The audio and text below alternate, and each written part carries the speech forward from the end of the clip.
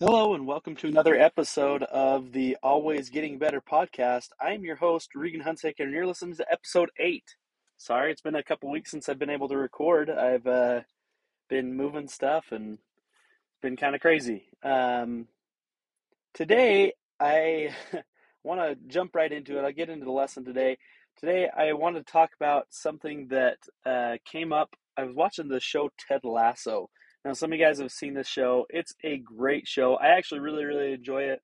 There's some strong language, but really awesome show about a guy that's basically becoming a soccer coach.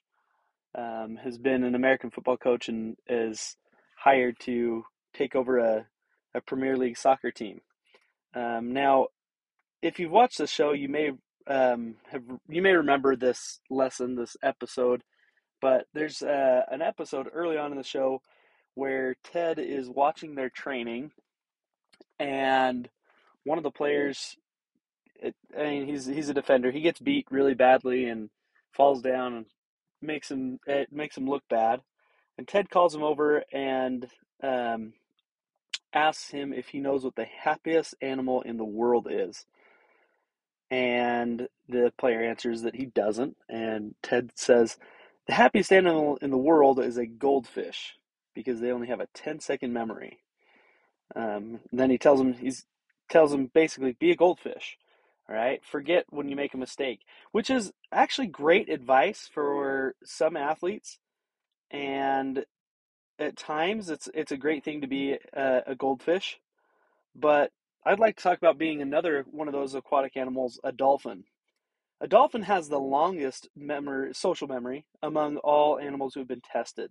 Now, what that basically means is that dolphins, they remember their trainers. They remember the people that were around. They remember faces. They remember sounds. Dolphins have a large social memory. Now, it's a good thing to be like a dolphin and remember those who have trained you. All right. Remember those who have put time into you and making sure that you are a better athlete or a better person or a better whatever that is in your life. Right. It's a good thing to be like a dolphin, have that long social memory. All right. Um, and sometimes it's good to be a goldfish. It's good to forget when things went wrong. But uh, what I want to focus on today is saying basically in sports and in life, it's important to have a little bit of both. To be able to forget your mistakes, but remember the lessons that you learned. It's important to be able to understand that when something goes wrong, you can forget about what went wrong and let it go and be happy like a goldfish.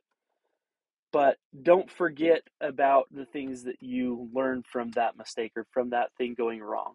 If you forget about that, then being a goldfish in that case isn't a good thing. It's good to sometimes be a dolphin.